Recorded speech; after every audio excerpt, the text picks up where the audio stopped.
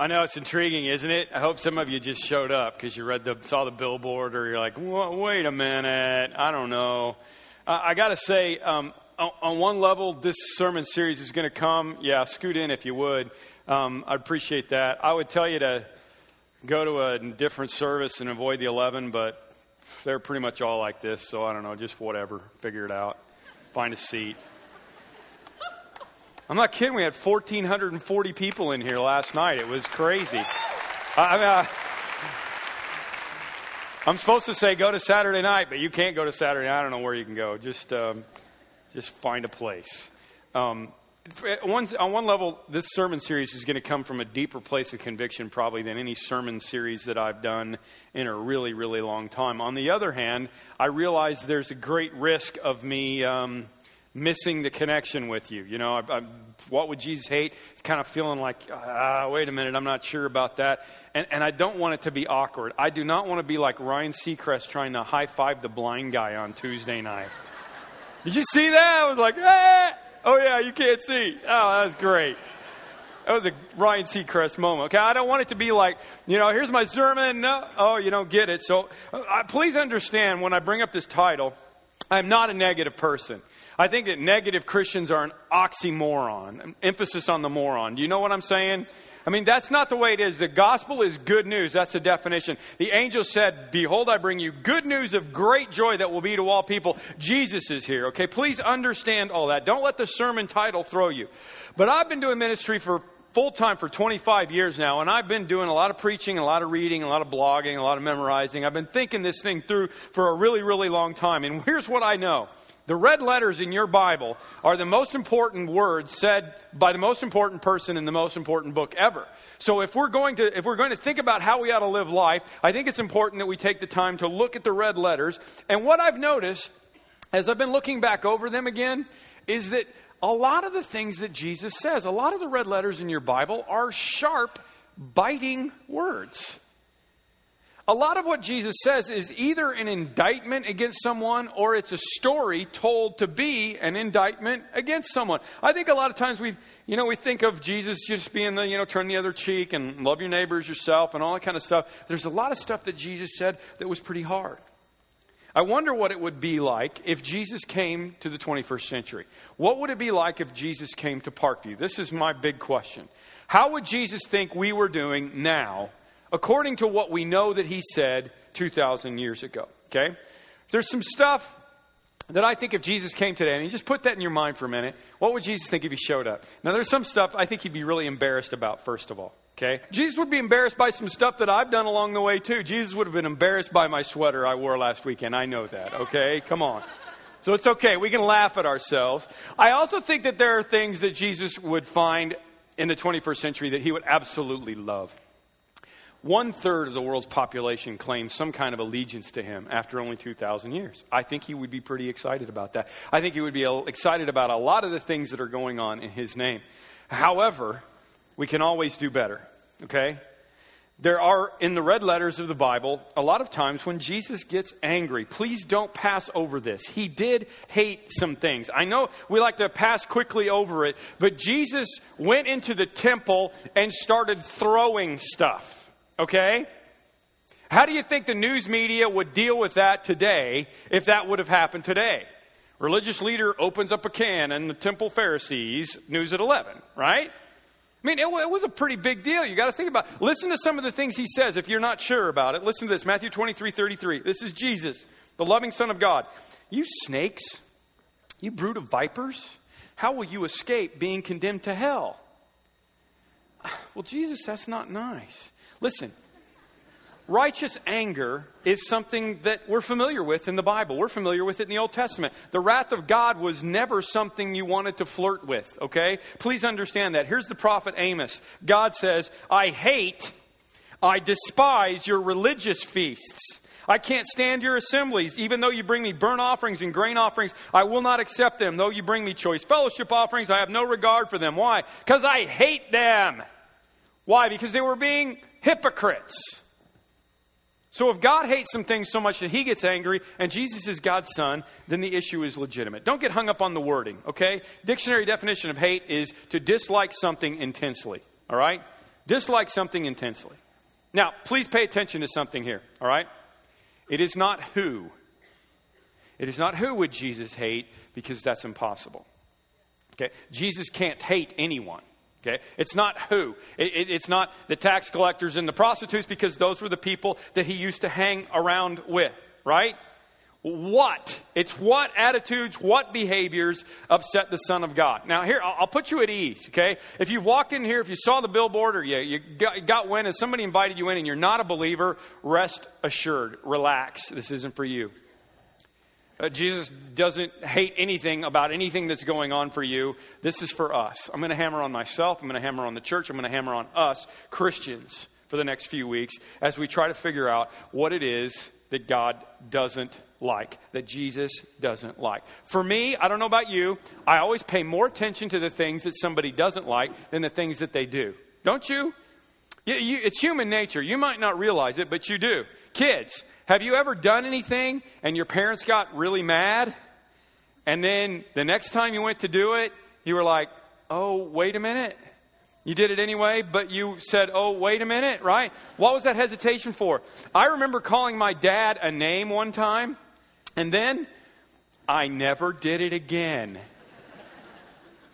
To this day, I don't know what his favorite breakfast cereal was. I don't know what TV shows he liked. I don't know what names he liked to be called, but I distinctly remember one he did not.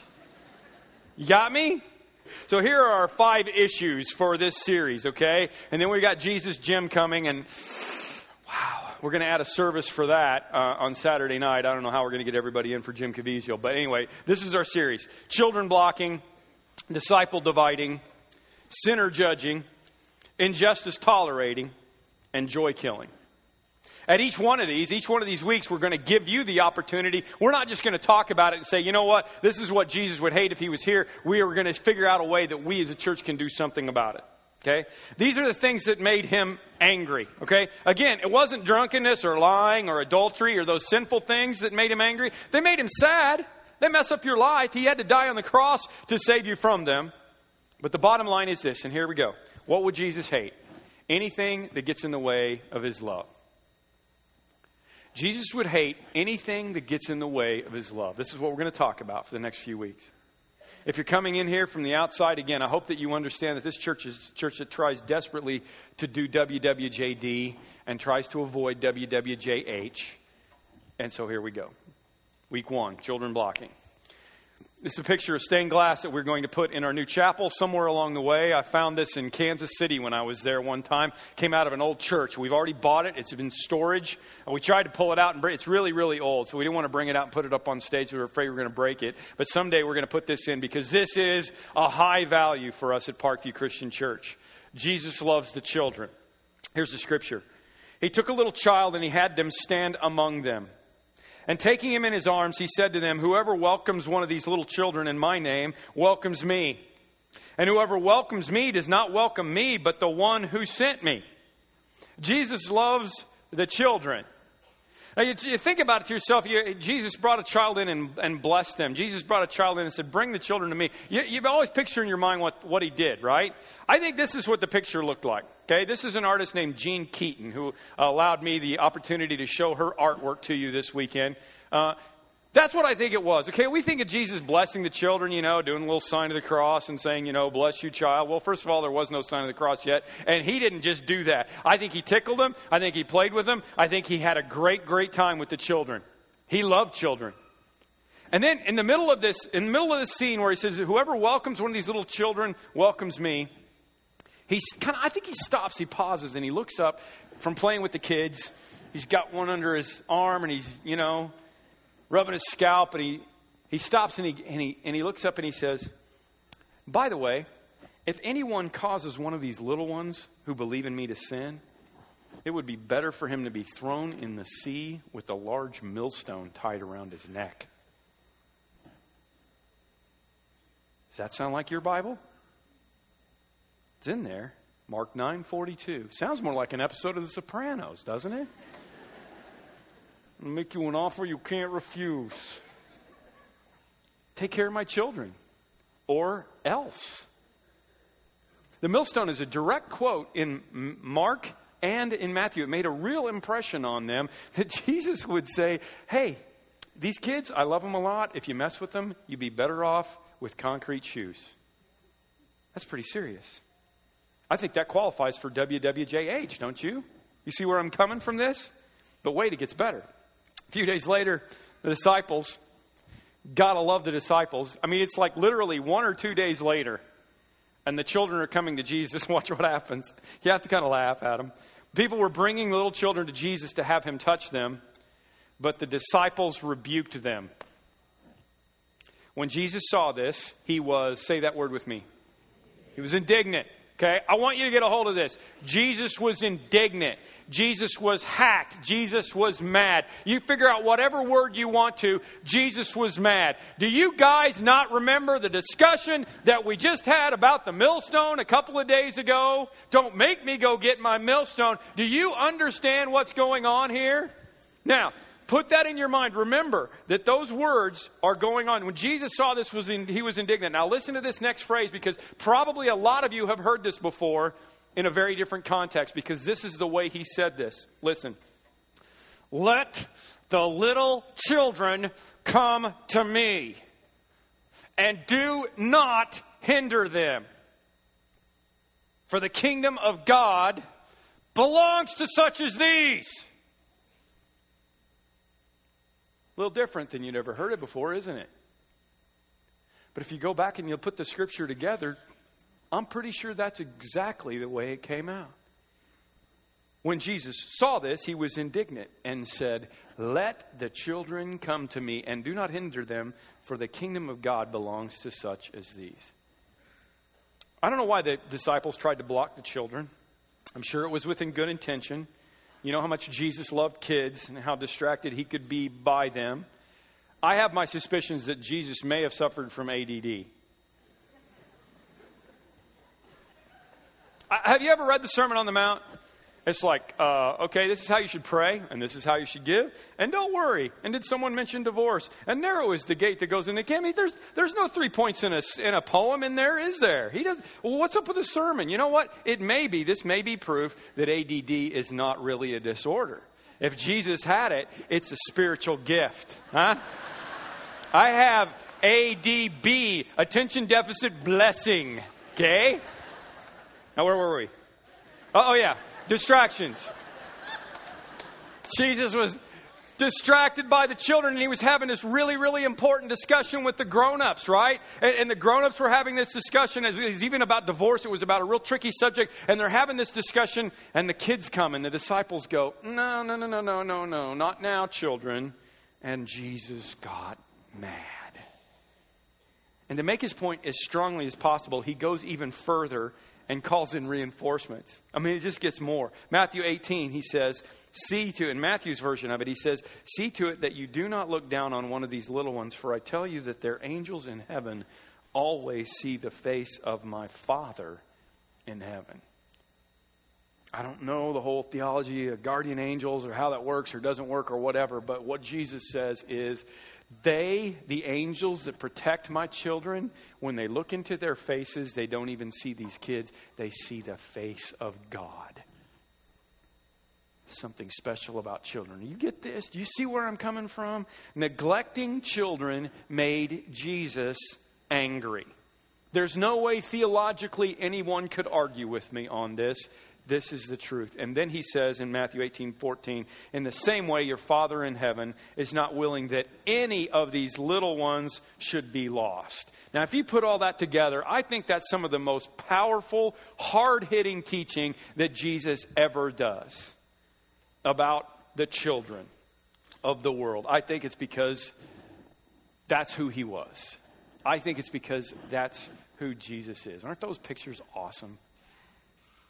So, if Jesus came to 2009, what would he think of the 100 million children around the world that live on the streets? They don't go home to a trailer or a cardboard shack. They live on the streets, 100 million. If I were to mention each one of them by name in 2 seconds apiece, it would take me 6 years. to read off all of the children of the world that live on the streets. Worldwide, 1 out of 2 children live in poverty. Do you understand that? In Haiti, the odds of a child living until their 5th birthday are so small that many Haitian parents today don't even name their babies. They don't even name them until they get to be 5 because the likelihood is they're going to die. According to UNICEF, 33,000 children under the age of 5 die every day in the world. Not from horrible diseases or accidents. They die from easily preventable diseases like malaria, from malnutrition. They die because they're poor. 33,000 a day. The entire metro area of Chicago wiped out every year. Let me bring that closer to home. That's 25 kids a second. 25, 50, 75, 100, 125, 150, 175, 200. In less than 20 seconds, every child who's attending our service right now, gone. In less than a minute, every child who's attended our services all weekend, gone. And you know what? Just because I stopped counting, they didn't stop dying. So what would Jesus think of 2009? Whose responsibility are these children? Definitely they are the parents. If they have parents, the parents ought to be taking care of them. But it's so easy and so callous for us to look back on the outside from the United States of America and say, oh, well, they ought to be taking care of them. I've gotten to know Dr. Wes Stafford, the president of Compassion International, who's one of the godliest men I've ever met in my life. Compassion takes care of 1 million kids worldwide with sponsorships. Many of you have children sponsored with them. I went to Ecuador with him. One of the stories that he told us that really stayed with me more than any of the others was when he was in Haiti. If you don't know anything about Haiti, it is one of the poorest countries in the world. It's on an island, and it's just completely wiped off from all the hurricanes and from all the people who have cut down all the trees to try to survive. And it's just desolate. And he said he was driving along the road one day, and he went in, he saw this man who was cutting down a mango tree. And he was trying to figure out why this guy was cutting down the mango tree, because the mango tree looked like it was alive, looked like it was growing. And he said, I went over to the guy and I was like, hey, wait, why are you cutting down the mango tree? I mean, with the machete, just cutting it down. And the man said, I need this for food money for my family. And Wes said, I went to the man. I said, how much money do you get from the mangoes from this tree every year? And the man said, $75. I said, how much money are you going to get if you cut down the tree and sell the wood? The man said, $75. Wes said, don't you understand? Once you cut it down, you won't have it anymore. And the man said, of course I understand that, but my family is hungry now. And it's pretty callous of us to sit back and say, well, those parents ought to be doing more. If there's nothing they can do, there's nothing they can do. And the governments, the governments are corrupt and they're ridiculous, and God is going to hold them accountable for the things that they're doing to their people. But that doesn't take away from our responsibility. If Jesus loved the children and he asked us to love as he loved, here's what 2 Corinthians 9 says. Godly people give generously to the poor. Psalms 82 says, give fair judgment to the poor and the orphan. Uphold the rights of the oppressed and the destitute. Rescue the poor and the helpless. Deliver them from the grasp of evil people. Can't be any clearer than that. One of the great stories that came from this amazing thing that happened this week in the news, this plane landing in the Hudson River. Just incredible story. One of those feel-good things you got to love. One of the incredible things about it is that after they landed the plane and everybody realized they were okay, but they were starting to go down, the cry came out from every man aboard that I can understand, women and children first. And that's how they evacuated. Now, that's the way it's always supposed to be. That's the way I was always taught. That's the way you were always taught. But that's not always the way it is in our world. And I was really thankful to hear that. Women and children first. And thankfully, they got everybody off of that plane. And that guy was a hero. But women and children first is the way we're supposed to be doing things. We all know that. Besides that, there are more red letters in my Bible that bother me maybe even more than the millstone.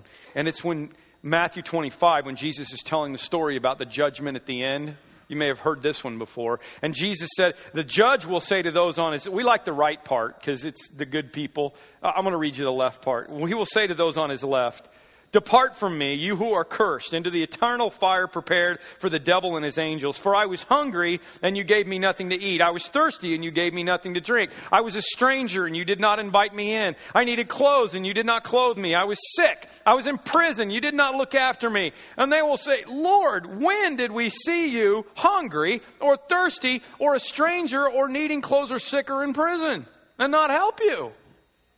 And he will reply, I tell you the truth, whatever you did not do for one of the least of these, you did not do it for me.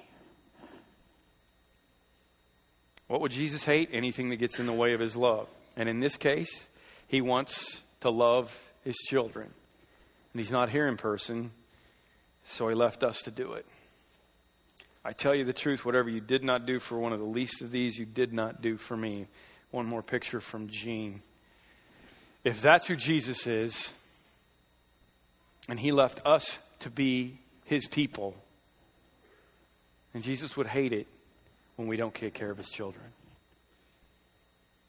We have my favorite place in the building, if you've never been down this hallway, is this hallway. Whenever people come to visit and they want to look at our building or whatever, and I'm taking them on a tour, they always love this auditorium, because it's big and there's lots of tech, and, they love to look around at all the things that God is doing here. I always take them to that wall. That's the best wall in the building. If you haven't been down that wall, that's the wall of fame. That's the wall of all the kids that we support around the globe. Several years ago, we adopted 600 kids in the slums of Africa. Some of us are going back in March to be able to see them again and check back in on them again. I'm very, very excited to get to go back there. We also have kids, local kids from Harvey. I want to encourage you, if you have a Compassion kid or a World Vision kid or somebody that you sponsor in another part of the globe, please make a copy of the picture and bring it and post it out there with us, because we want to show the world that we take Jesus seriously. If you don't, here's a picture of a little girl I took when I was in Africa last time, just to kind of show you that look, just to show you what's going on, just to show you how they need you. The slums of Mathare in Nairobi, there's 1 million people living in 1 square mile. 40% of them have AIDS. They're all in lean-to shacks made out of sheet metal and cardboard. And you could adopt one of them today. We got a booth out there. We have 150 kids this weekend from Africa, on top of the 600 we already have. Maybe you should adopt it. $30 a month. Whatever you did to the least of these, you could do it for me. The problem for me was always over there. Until I got to actually get out into the world and see the poverty right up close, and see in Cuba and Costa Rica and Ecuador and some of these places what's really going on. It was always kind of like over there, because I'm not a callous guy. I mean, if a kid falls and hurts himself in my neighborhood, I'm not going to be like, well, dude, you shouldn't have been trying to jump the SUV in your rollerblades, man. I'm going to go over and I'm going to help him. Because that would have been me a few years ago, and I would have wanted somebody to help me. So I'm going to go over and I'm going to help them because I see them there. The problem is, out of sight, out of mind. So when I hear 6,000 babies become orphans every day because of AIDS, that doesn't really register much for me because I don't know them. So I'll let you see them. I got just a little minute's worth of video here. Just going through the slums. Notice at the end the raw sewage that's going down in the river in between. There's no bathrooms. There's unbelievable conditions. Notice what the kids are playing in. The beginning of the video, remember that the only English that these kids know, for whatever reason, is how are you? So that's all they can say. And look at how beautiful they are. How are you?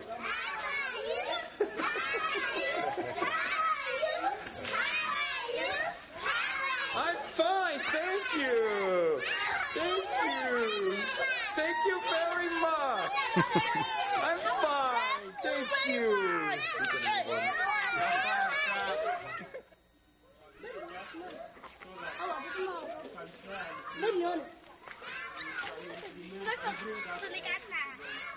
And this is where they're playing.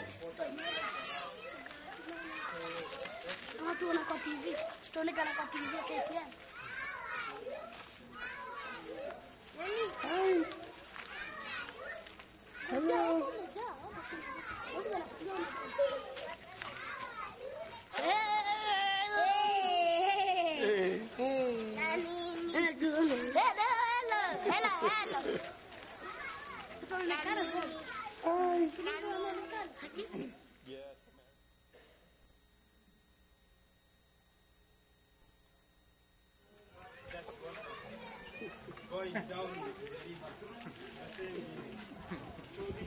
That's about a 12-year-old boy, and that's his toy. It's a string attached to a milk carton with 4 wheels pushed into it. That's his truck.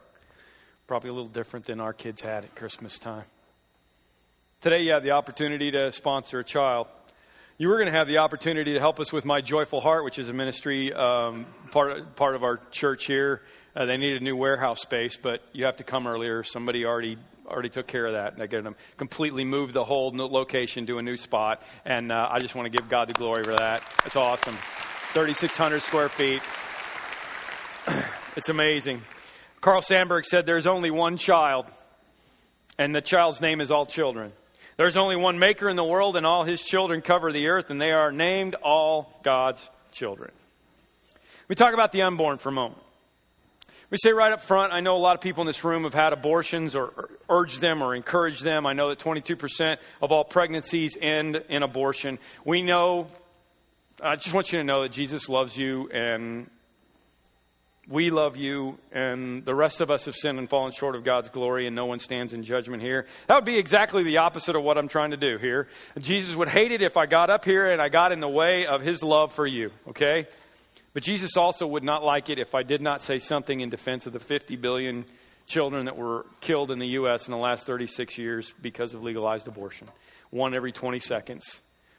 Worldwide, 1 billion dead in the last 2 decades. A billion children that never got to see the light of day because we don't understand how much Jesus loves children. Or that we don't understand that they are children even before they're born. Okay? The whole issue of abortion is not about whether the baby outside the womb has rights or is loved by Jesus. We understand that. The whole issue is, at what point do they become a human? Right? That's really what it is. Okay?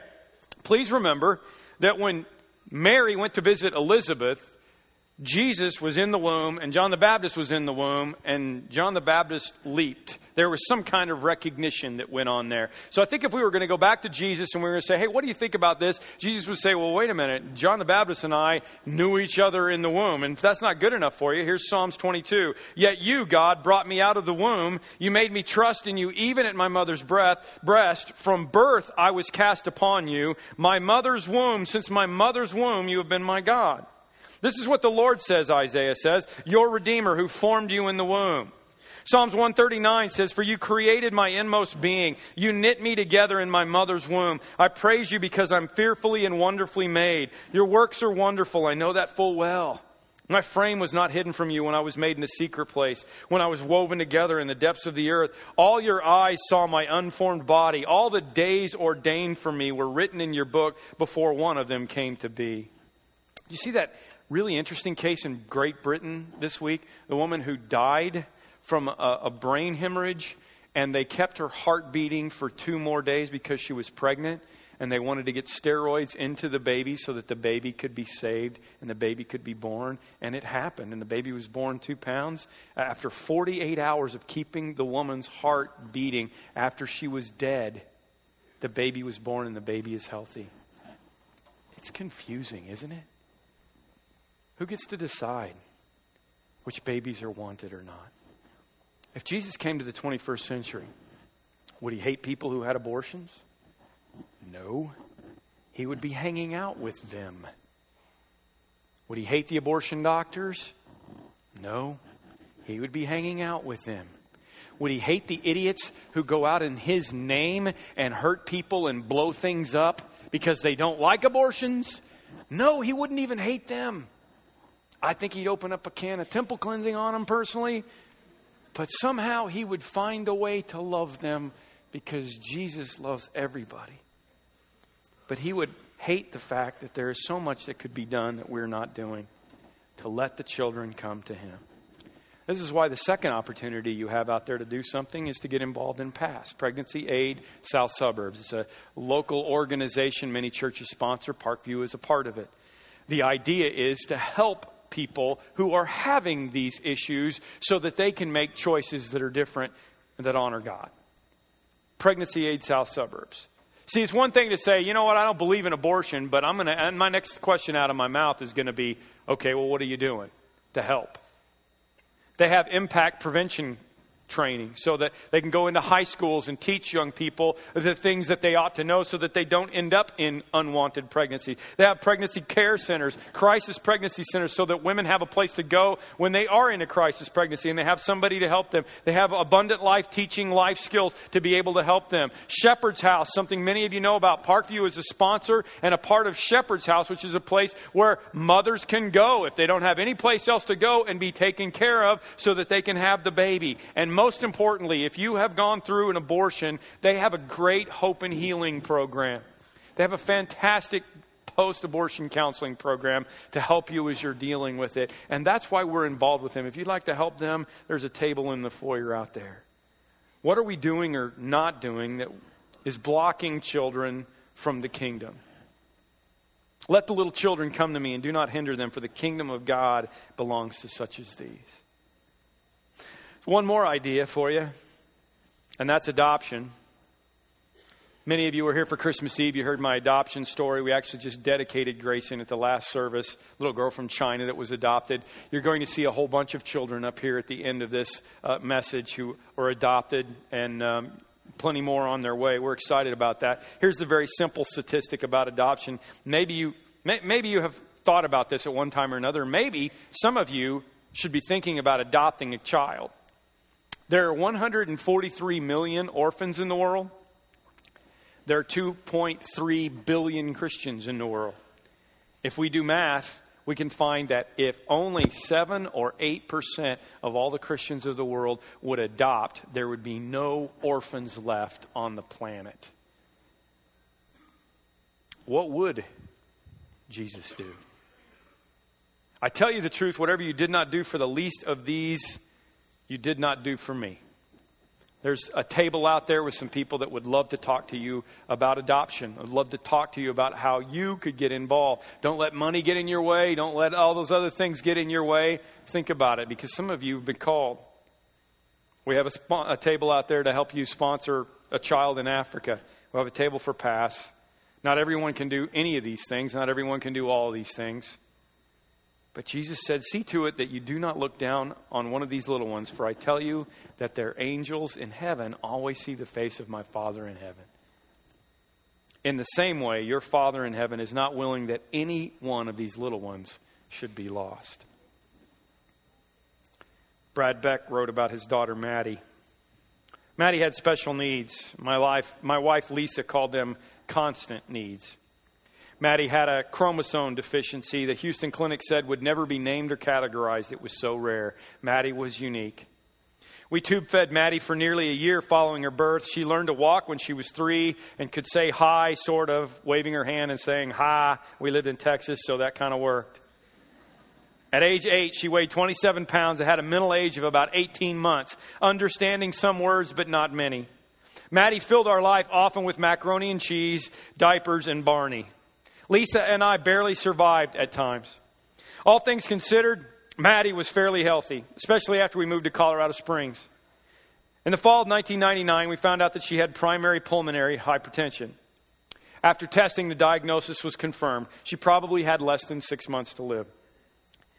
When we went out from the doctor's office, we sat in our van and just cried while Maddie ate macaroni and cheese. And then she began to laugh at us as we cried. For some reason, she always thought crying was really funny. She laughed so hard that we began to laugh with her. In the following days, she developed symptoms of low cardiac input. Her color wasn't great. She slept longer. She tired easily. We made plans to celebrate Christmas and celebrate her 9th birthday. December 11th was a great day for Maddie. The entire family went Christmas shopping. Later that night, she played in the empty bathtub with golf balls, a favorite activity of hers. And while going to sleep that night, she got sick. Her heart slowed and she died without a matter of hours. Lisa said later it was her day. Now, Maddie, with all of her deficiencies, was unmistakably human. She certainly had value in our eyes, but even more so in the eyes of an everlasting and powerful God. Genesis 1:26, he writes, states that she was made in the image of God, and he gave her value long before we did. Maddie was not a perfect child, but neither are any of us. Lisa and I miss Maddie. as do Chris and Brianne, her brother and sister. We know she's in a better place, but we still hurt. She was a part of us, part of our family. How can you miss someone with whom you never had a deep conversation? And we discovered words aren't always necessary. Maddie communicated very simply, taking you by the hand to the refrigerator when she was hungry, climbing into your lap when she was scared or tired.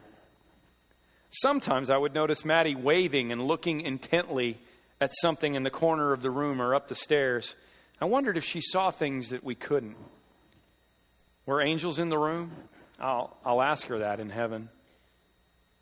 A month or two before Maddie died, Chris asked Lisa if Maddie would be able to talk in heaven. Lisa said, yeah, she probably will, and she won't need diapers. And Chris got teary-eyed and said, but I like her the way she is. And he writes, so did Jesus, Chris. So did Jesus. Let the children come to me, and do not hinder them. For the kingdom of God belongs to such as these.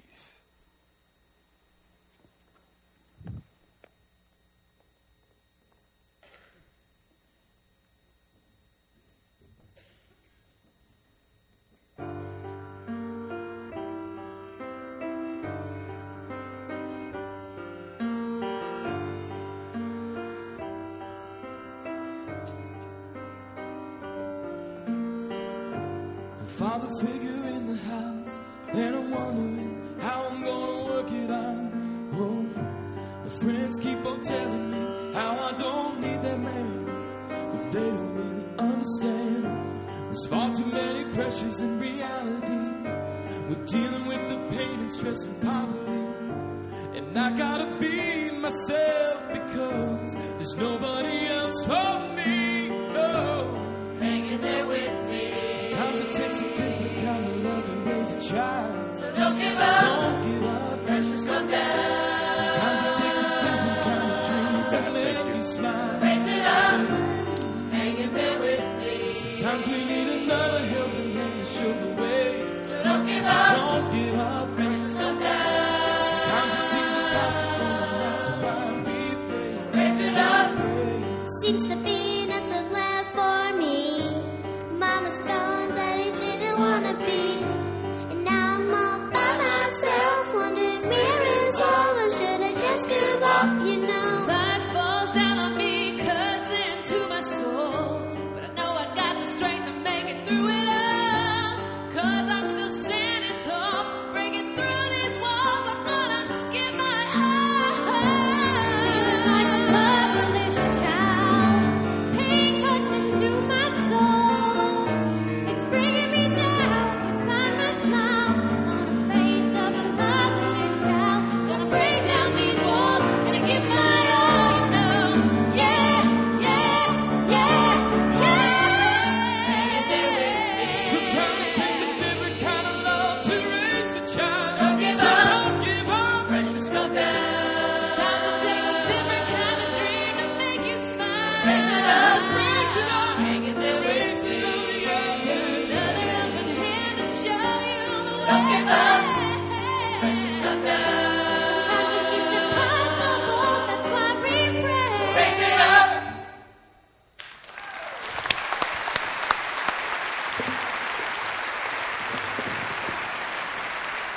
Good job, you guys.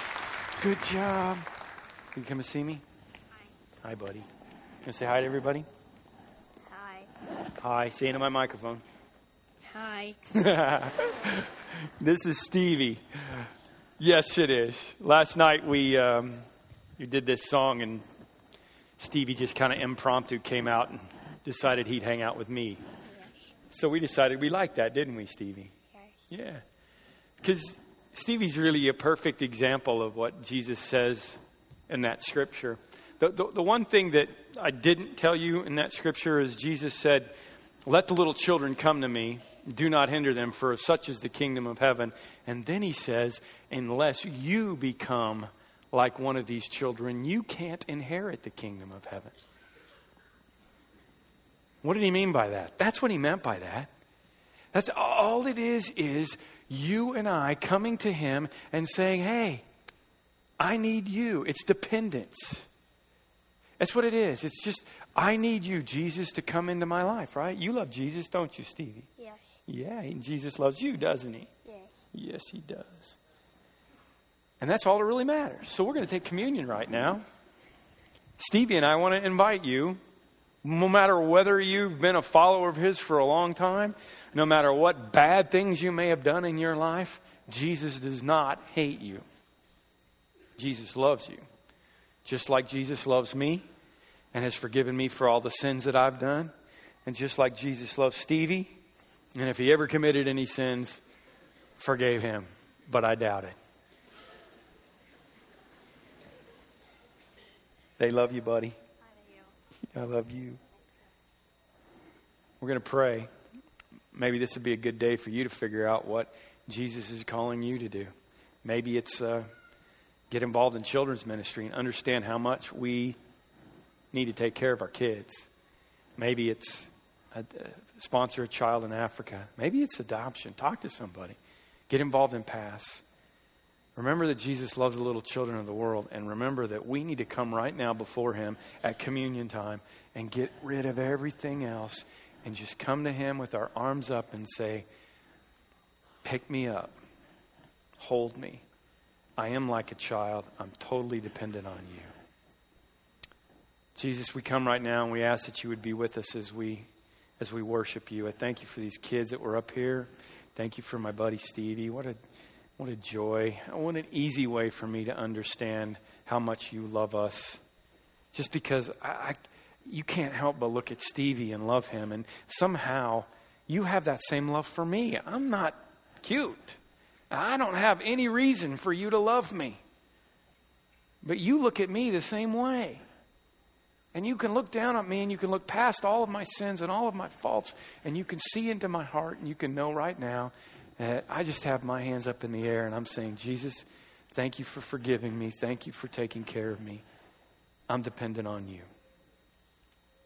Lord, we're going to take communion right now. We know that you loved us so much that you died on the cross for us. So we don't want to minimize those sins, those things that we've done wrong. We know they put you on the cross, but you didn't hate that. You love us so much that you gave this gift of your body and your blood. And so we're going to worship you right now. In Jesus' name.